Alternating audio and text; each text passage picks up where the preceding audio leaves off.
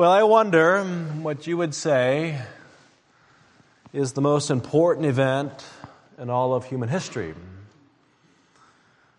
Or what are the greatest turning points in all of human history? How about the rise of Egypt with its mighty pyramids? Or the fall of ancient Troy? Or the rise of Athens and the birth of philosophy? The rise or the fall of the Roman Empire? The Mongols conquering China? The Black Plague? Columbus landing in Hispaniola? About the Reformation or the Renaissance? The Industrial Revolution? Henry Ford and the invention of the automobile? Or the Wright brothers and the discovery of aviation? Or the atomic bomb? Could it be that some less celebrated but crucial invention brought about the greatest change in all of human history? How about the invention of the plow, or the wheel, or writing, or money? And who would you say are the most influential people in human history? Many would say Socrates, or Alexander the Great, or Genghis Khan, or Muhammad, or Martin Luther, or Winston Churchill, or Gandhi. Of course, as Christians, we view Jesus as the most important figure in all of human history.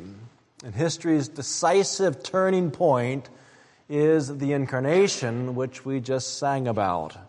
When God, the Creator, entered His creation, Jesus lived a perfect life. He died a vicarious death. He rose victorious over the grave, and He ascended right back to heaven. But is there more to the story? Is that just sort of a curious story at the center of human history, or is there more to it than all that?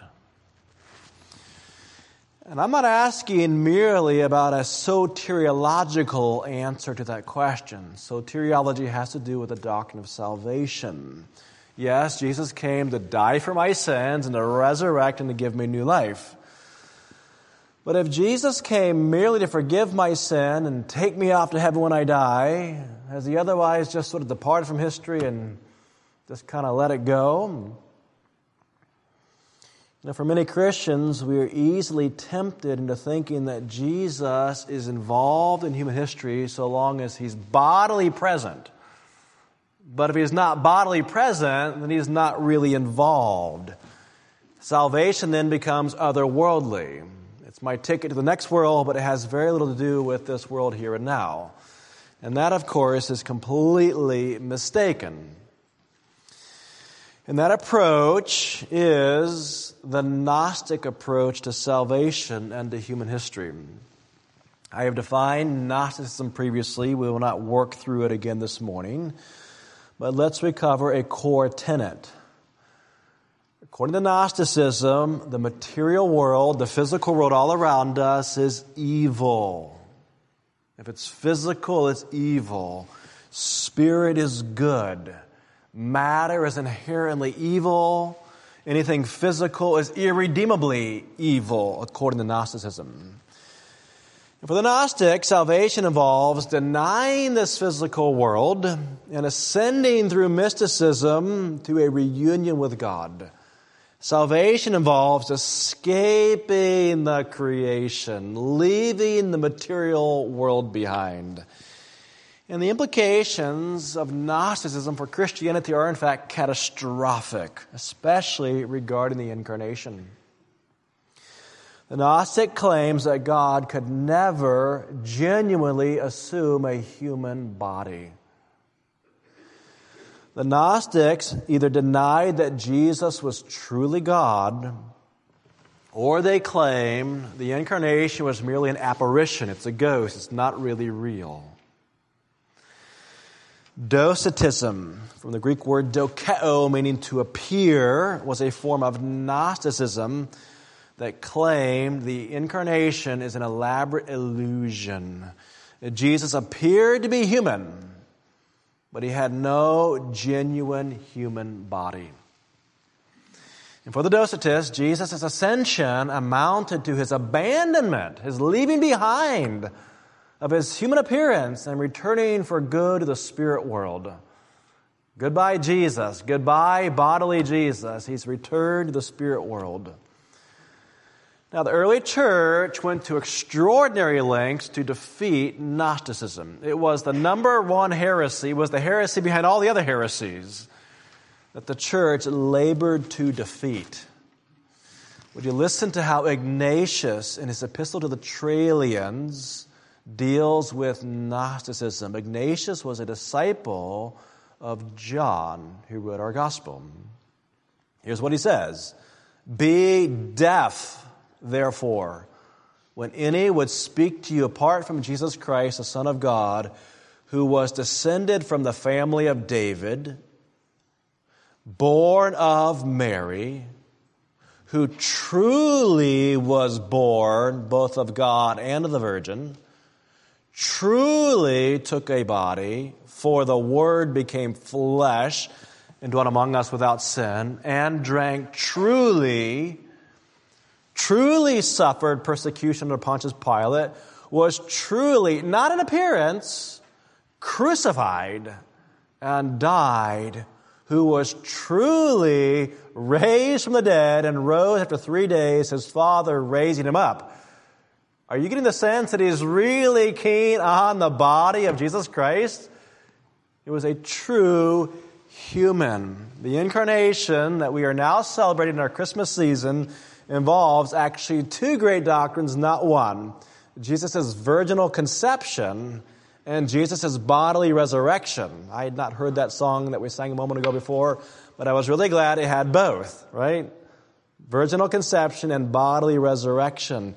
Jesus entered human history bodily, and he is returning bodily to human history in the resurrection body that he raised from the dead. So, what has Jesus been doing in between those two bodily appearances? We've seen one bodily appearance already. He's coming again bodily, and what is he doing in between? And that is the question that Jesus prepares his disciples to answer in the upper room the night before his crucifixion. So let's return then to John chapter 14. John chapter 14. In John 14, we have reached the very hinge of human history. Jesus is the most significant person in all of human history. And we have now reached the crucial moment where he stares down a cross and into the maw of a tomb. He will shortly ascend to the Father's right hand, where he is even now preparing the new creation. Jesus' death and resurrection are going to swing us from the old covenant to the new covenant, from BC to AD in our calendars, from the Old Testament to the new. And when Jesus ascends to a throne, he leaves to his disciples below the kingdom and the keys to the kingdom. You go preach my kingdom. And the apostles of the Lamb will be tasked with founding the church of God on the chief cornerstone, who is Jesus Christ. And we know from subsequent revelation that the world that was lost in Adam will be recovered through the second Adam, as he commissions his disciples to carry forward his mission all the way to the ends, to the edges of the earth. The old age of the world, beginning in Eden, will perish on a cross. And the new age of the world will emerge from a tomb and will culminate in a new creation. I mean, we really are here at the hinge. This is the turning point. But do the disciples understand all this? And the answer is no. However, as I counseled us 2 weeks ago, don't fall prey for the anachronistic fallacy. We spent some time on that word last time, or 2 weeks ago. All right? That means interpreting something chronologically out of order. That is to say, don't judge the disciples by everything we now know and we now understand as a result of the resurrection. We know so much more than they did, even in the upper room, because we have the Holy Spirit of Pentecost shining His glorious light into the empty tomb. And it's like, oh, we see it now. We see it. Here in the upper room, Jesus will put together some of the last pieces of the puzzle, but as it were, in the dark. When the light of Pentecost shines, the puzzle will suddenly make sense. And there is a sense in which the preaching and the teaching of the New Testament is actually going to flow right out of the upper room discourse. In the upper room, Jesus will lay out certain truths that He claimed would soon become clear to the disciples. And when they become clear, they go out and they launch His church. That's what's happening here. So one last time, let's identify three things, according to John, the disciples do not understand at this very, very late hour of Jesus' ministry. First of all, the disciples don't understand where Jesus is going. In chapter 13, verse 36, Simon Peter said to Him, "Lord, where are you going?" In chapter 14:5, Thomas said to Him, "Lord, we do not know where you are going. How can we know the way?" If Jesus is the true Messiah, how can He abandon us now? I mean, where is He going? Doesn't Messiah come to launch Israel's golden age? Isn't He come to usher in the end of the world? Whoever heard of Messiah coming and just leaving in the middle of history? That wasn't clear. Second, the disciples don't comprehend Jesus' true identity with the Father. To put it another way, the disciples don't understand the incarnation. Jesus chides Thomas in verse 7 for not knowing the Father through Him. If you had known me, you would have known my Father also. When Philip asked to see the Father, Jesus rebukes Philip for not understanding who He is. Look at verse 8. Philip said to Him, "Lord, show us the Father, and it is enough for us." Jesus said to him, "Have I been with you so long, and you still do not know me, Philip? Whoever has seen me has seen the Father. How can you say, 'Show us the Father'?" And thirdly, the disciples don't understand the next stage of Jesus' mission. Certainly, if they don't understand where Jesus is going, or even who He is, how can they possibly understand the Great Commission that is still to come?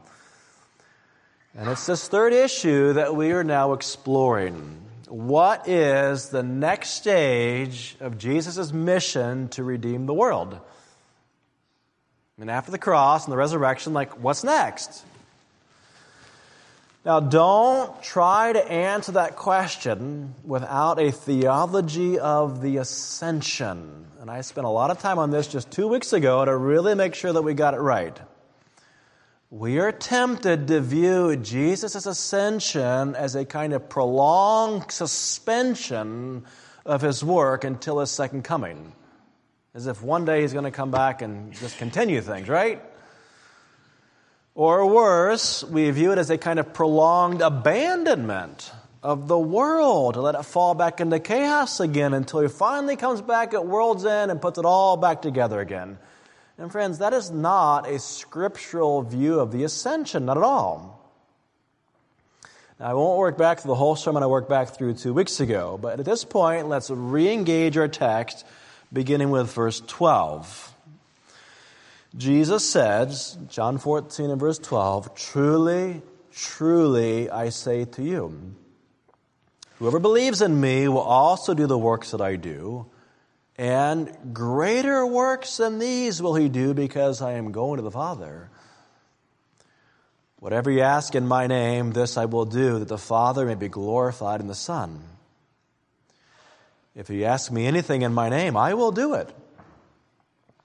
If you love me, you will keep my commandments. And I will ask the Father, and He will give you another helper to be with you forever, even the Spirit of truth, whom the world cannot receive because it neither sees Him nor knows Him. You know Him, for he dwells with you and will be in you. Now, in these verses, Jesus is revealing two extraordinary truths. First, the disciples have an enormous mission in front of them. They must continue the work of Jesus. And second, the Spirit is going to come along and help them with this great venture. Now, 2 weeks ago, we gave a lot of attention to the causal statement in verse 12. Jesus says, we will do greater works. Why? Because he returns to the Father. That's the ascension. Jesus' ascension was his elevation to sit on a throne at the right hand of God. All authority in heaven and on earth has been given unto him, Jesus says at the end of Matthew. This is all given to a resurrected man who now exercises permanent dominion over the earth where Adam failed. Daniel also told us to him was given dominion and glory and a kingdom, that all peoples, nations, and languages should serve him. His dominion is an everlasting dominion, which shall never be taken away. That was fulfilled or put in place, inaugurated when Jesus ascended. Now, since that's true, that goes a long way toward explaining the greater works that we now do in Jesus' name. We are not working independently of Jesus as if we had some special power. Not at all. All the power belongs to Jesus, right? He rules from his throne, and we are carrying forward his gospel work to all the nations. Whereas Jesus was confined to Israel, we're going to all the nations with his gospel. And that's the context in which you have to interpret verse 14. Jesus says, if you ask me anything in my name, I will do it. When we ask things in Jesus' name, the King of Kings, the Lord of Lords, the great I am, the resurrected Christ, guess what? He does them. But understand, verse 14 is not some sort of health and wealth, prosperity, fantasy guaranteeing us a mansion or a sports car or a prospering 401k. That's not what it means. Verse 13 governs the context. Jesus does the things that glorify the Father through the exaltation of the Son. Verse 14 is a guarantee of the success of the gospel to bring about glory to God. It is an assurance that verse 13 will come true. The Father will be glorified in the Son. Now, how does that come about?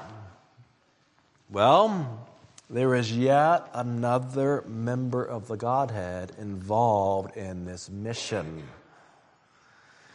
And he will guarantee the success of Jesus' mission to glorify the Father. And that brings us then to our second great truth. The Spirit is coming to help the disciples in their great mission. Look at verse 16. And I will ask the Father, and he will give you another helper to be with you forever, even the Spirit of truth. Now, what Jesus is claiming here is that the age of the Spirit is dawning. The Spirit, like a mighty rushing wind, is coming at Pentecost. And when he comes, all the disciples will enjoy the same kind of Spirit filling that John the Baptist and old Simeon back in the temple enjoyed. With the coming of the Spirit comes power to preach the gospel, to experience sanctification, and to advance Christ's agenda to the ends of the earth. The Spirit is coming. And we do greater works than Jesus, not because we're greater than Jesus somehow, but precisely because another member of the Trinity is coming. That's why his presence is not confined to a single incarnation wandering around Galilee. His presence is experienced all over the globe, and he is coming. So through the Spirit, the incarnation of Christ will continue through his people all over the planet. So we had better figure out who this Spirit is. Who is this Holy Spirit? Now, we will not treat him exhaustively this morning, Jesus has much to say about the Spirit in coming chapters in the upper room. But at this point, let's observe three initial truths about the Spirit in verses 16 through 17. Three initial truths. Number one, notice the term another. The term another links the Spirit to Jesus in equality. Some actually translate this another of the same kind. Well, that's the best translation is in fact debated, but the point is the same. Another who can take the place of Jesus is coming because he is of equal standing with Jesus. He's another like Jesus. Such a person is coming and coming soon. Second, notice the duration of the Spirit's help. It's permanent. It's forever. To be with you forever. The Spirit will never abandon the mission. At the end of Matthew's Gospel, Jesus commissions his disciples to make disciples to the very end of all time, to the ends of the earth.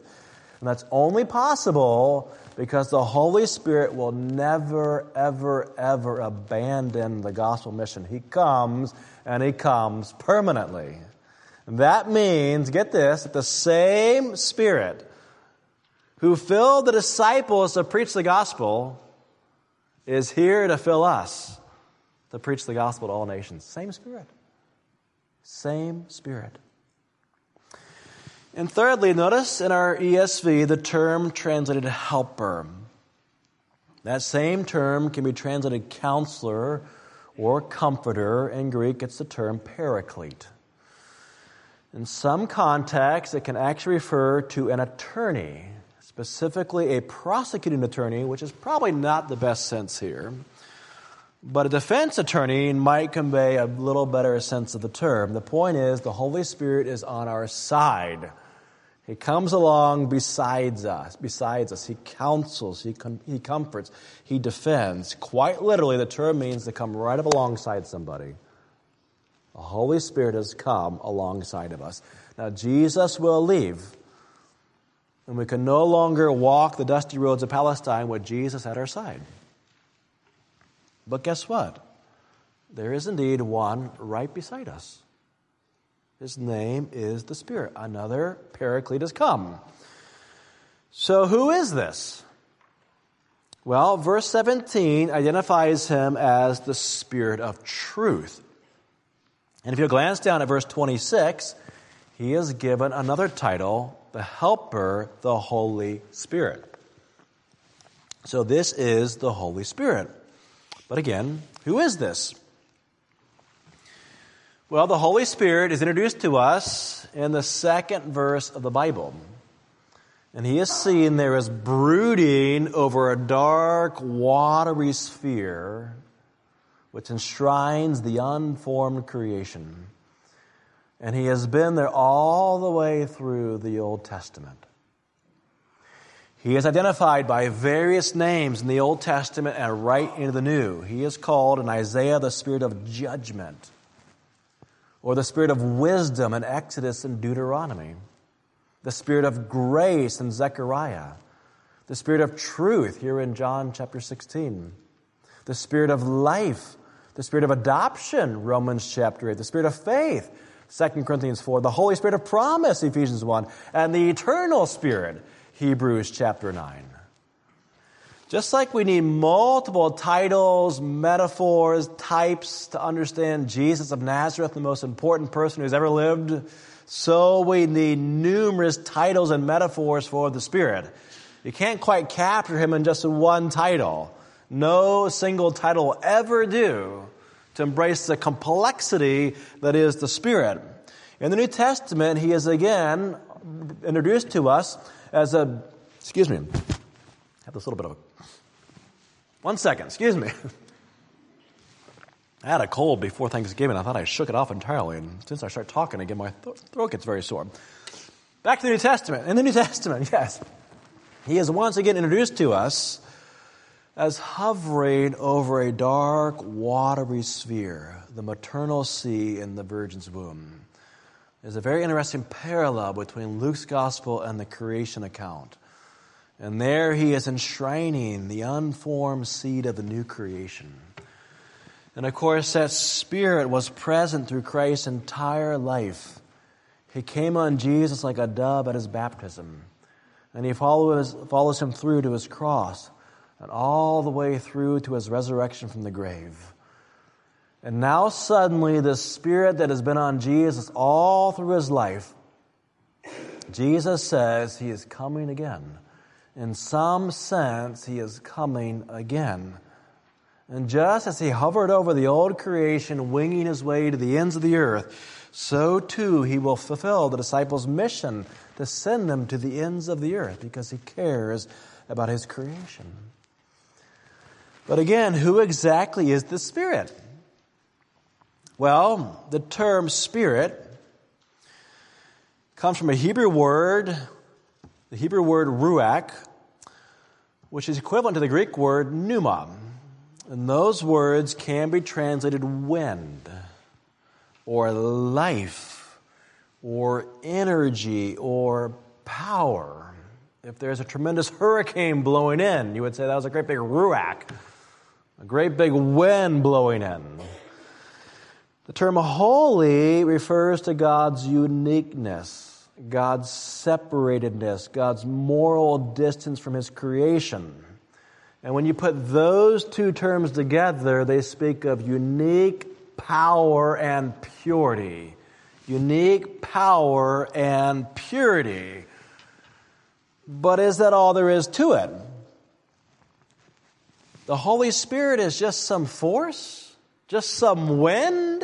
Just some powerful energy?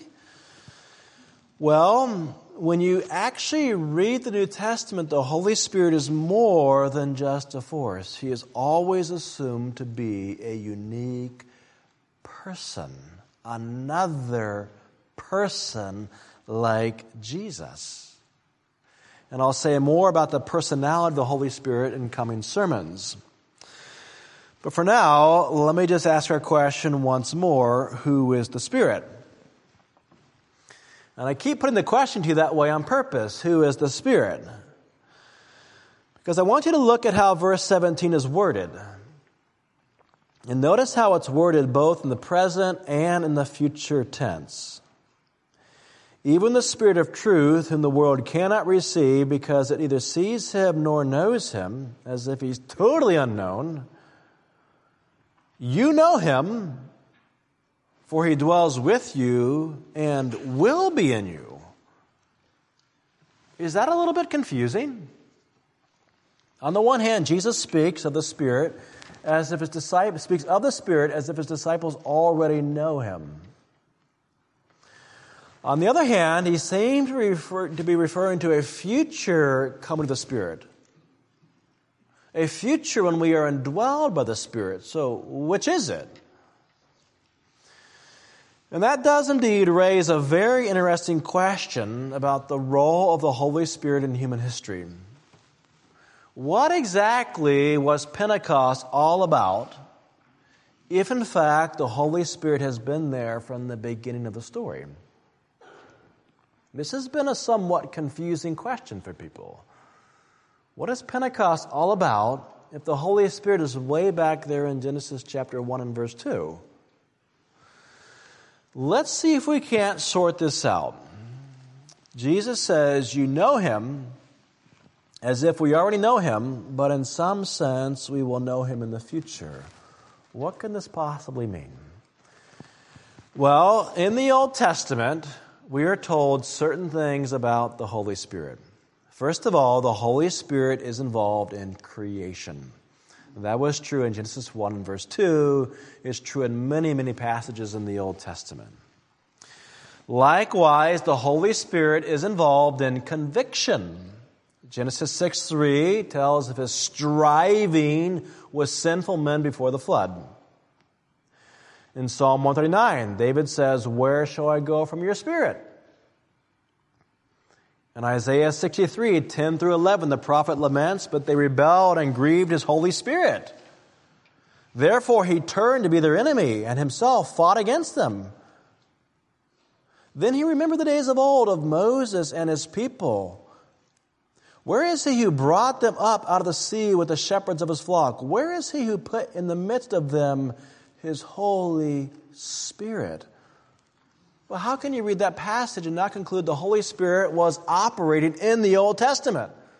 Isaiah wrote about him. Of course he was there. The Holy Spirit was also involved in giving prophecy. You see this in Numbers, 1 Samuel, Ezekiel. The Holy Spirit was also involved in granting to people artistic skill. Exodus 31, he granted people skill to build the tabernacle. The Holy Spirit also enabled administration. The Holy Spirit was also, are you ready for this, involved in conversion or spiritual regeneration in the Old Testament. Now, some have actually, in my estimation, been quite mistaken about this. They view conversion as a sort of New Testament phenomenon, as if the Holy Spirit starts converting people in the New Testament, but not in the Old Testament. He came at Pentecost, and that's when he began converting people, but not before. But what you have to do is follow two New Testament passages very, very carefully. Listen to these two passages. In John 3, Jesus spoke the following words to Nicodemus. Jesus answered, "Truly, truly, I say to you, unless one is born of water and the Spirit, he cannot enter the kingdom of God. That which is born of the flesh is flesh, and that which is born of the Spirit is spirit. Do not marvel that I said to you, you must be born again. The wind blows where it wishes, and you hear its sound, but you do not know where it comes from or where it goes. So it is with everyone who is born of the Spirit." So clearly, to be born again, you have to be born again by the Spirit. Spirit regeneration is necessary to enter the kingdom of God. You must be born again by the Spirit. There is no other way into the kingdom. That is what Jesus explains to Nicodemus, actually before Pentecost. Now that means that if somebody is in the kingdom, he or she has been born again of the Spirit. Right? If you're in the kingdom, you've been born again of the Spirit. There's no other way in. All right? Okay, if that's true, listen to Matthew 8 and verse 11. Jesus said, "I tell you, many will come from east and west and recline at table with who? With Abraham, Isaac, and Jacob in the kingdom of heaven." So who's in the kingdom? Abraham, Isaac, and Jacob. You recognize where those people are from? Old Testament saints? How'd they get in? Well, the only way in is to be born again by the Spirit. So how'd they get in? They were born again by the Spirit. So clearly the Holy Spirit was regenerating people in the Old Testament. So when you put all that together, it sure sounds like the Holy Spirit has been there all the way along.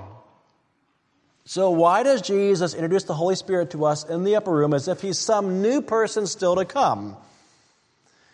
Well, actually, that's not precisely what he's doing.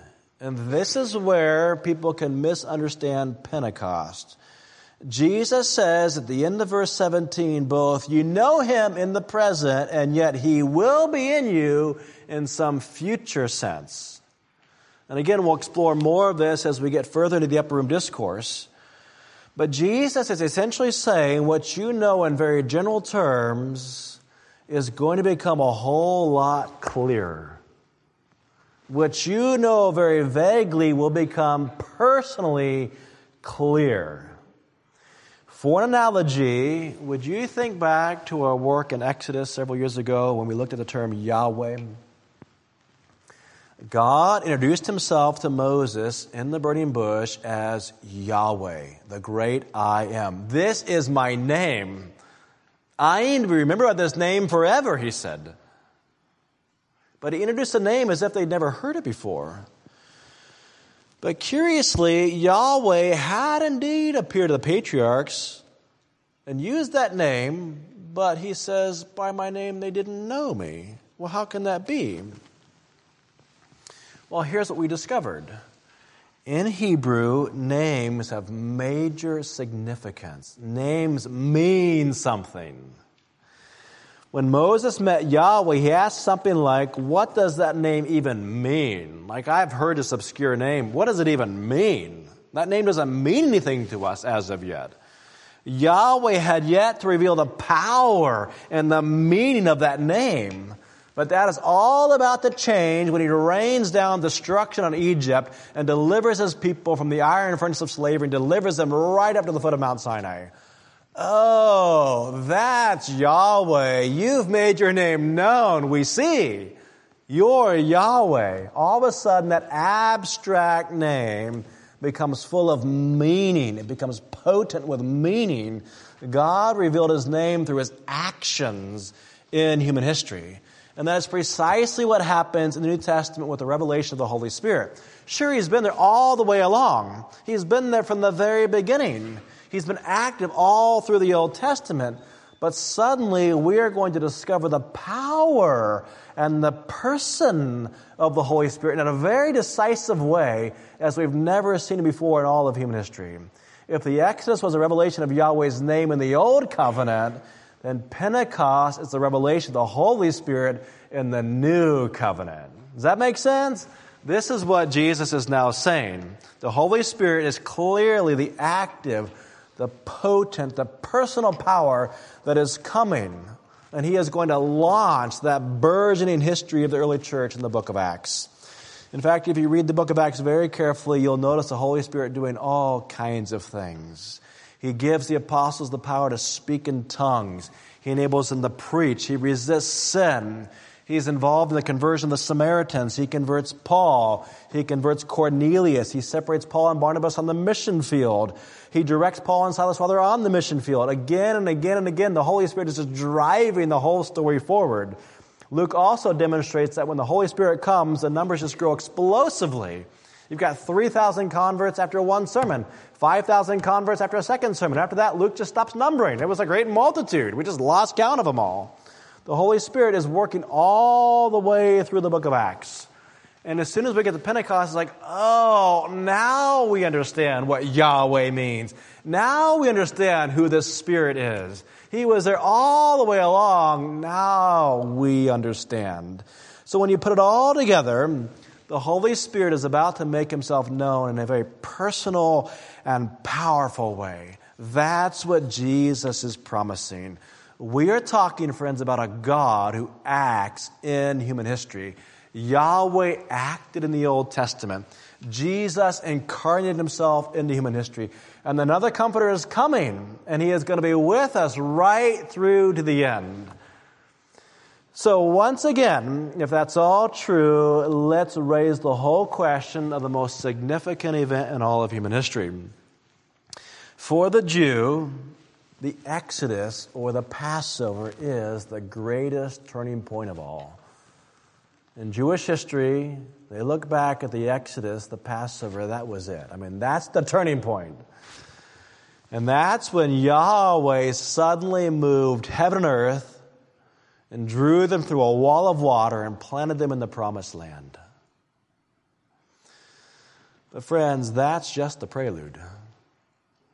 Jesus shows up in Jerusalem while all the Jews were busily preparing for the Passover.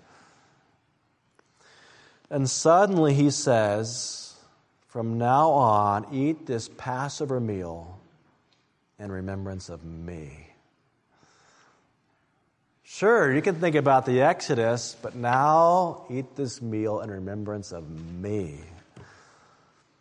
And Jesus just keeps on insisting right through the upper room that he is one with the Father. Yahweh himself has made himself known right in the context of human history. And Jesus now tells them he will go to the Father and prepare a way home for us. A whole new exodus out of the old creation and right into the new. And on top of all that, Jesus now introduces a third person. He's been there all the way along, but we are about to experience his presence and his power in a whole new way. This is why I say we have reached the turning point. Jesus has come into human history, and Jesus has resurrected to rule all of human history. And when he did so, he sent another comforter to come. And right up to the present hour, we are still living in the age of Pentecost. We are living in the second chapter of world history. The Spirit has come to brood over his creation and to make all things new. So, what does this really then mean for us? Again, we have much to learn about the Spirit in coming sermons. But for now, can we just project ahead momentarily and really just apply this to our lives in the coming week? I want us to simply notice 3 references by way of application, and we'll be done. All right? When the Spirit comes, what is he going to do? Well, look at verse 26. But the Helper, the Holy Spirit, whom the Father will send in my name, he will teach you all things and bring to remembrance all that I have said to you. The Holy Spirit is our teacher. Now, I have spent several years preaching through Jesus' words in both Matthew and John, and on numerous occasions, people have made comments to me after a sermon or during the week about things they learned or discovered in the text. And in many cases, they comment on things that I said nothing about. It's actually a little bit humbling, like, oh, I missed that. I'm glad you saw that. I miss a lot in the text, and we all do. But there is a more important teacher. And when you see things you never saw before, what's happening? That is the Holy Spirit. He is your teacher. Skip ahead to 15 and verse 26. But when the Helper comes, whom I will send to you from the Father, the Spirit of truth who proceeds from the Father, he will bear witness about me. The Spirit not only speaks the truth, but he is a particular witness to Jesus Christ. He does not have his own agenda. He will magnify Jesus in your heart. So friend, when you find yourself increasingly convinced about who Jesus is, and you find yourself loving him more and more, that is the Spirit. That's what's happening. The Holy Spirit is raising Jesus in your own estimation, in your own heart. I actually can't produce that in you. I wish I could. I can't produce that in you. That is the work of the Holy Spirit. And now look at John chapter 16, verses 8 through 11. And when he comes, he will convict the world concerning sin and righteousness and judgment. Concerning sin, because they do not believe in me. Concerning righteousness, because I go to the Father, and you will see me no longer. Concerning judgment, because the ruler of this world is judged. So the Spirit is involved in our conviction. Negatively, he convicts us of our sin, and positively, he convicts us of what is righteous and true. So can you put these 3 truths together? In a moment when we go to prayer, can we ask the Holy Spirit to do these 3 things for us? All right? Ask the Holy Spirit to illumine truth for us. Spirit, be my teacher. Help me understand the text. Secondly, ask the Spirit to exalt Christ in your heart. Ask the Spirit to heighten your affection for the Lord Jesus Christ. And thirdly, ask the Spirit to convict you of your sin. And these are 3 great ways to pray for your family. I prayed these 3 things for my children this morning. Pray for the Spirit to illumine. Pray for the Spirit to exalt Christ in your heart or their hearts. And pray for the Spirit to convict us of sin. Can we take a moment and just do that? Let's pray for the Spirit to do these 3 things for us.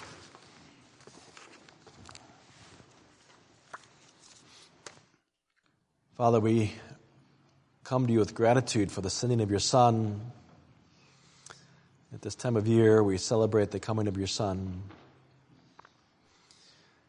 But Lord, truly, we ought also to celebrate the coming of your Spirit. We thank you, Lord, that he illumines truth to us. And I pray that Christ's words and the text before us today would truly instruct everyone in this room, believer and unbeliever alike. And I pray, secondly, that Christ would be exalted in our hearts, through the work of the Spirit. May we love him more. And I pray, Lord, that he would convict us of sin. And as we prepare our hearts for communion next week, I pray, Lord, that we would allow the Spirit to work and to convict us of our sin and to prepare us, Lord, to come to your table ready to receive. We thank you for the work of your Son and for the work of your Spirit and for the work of your great and holy Trinity. It's in Christ's name that we pray. Amen.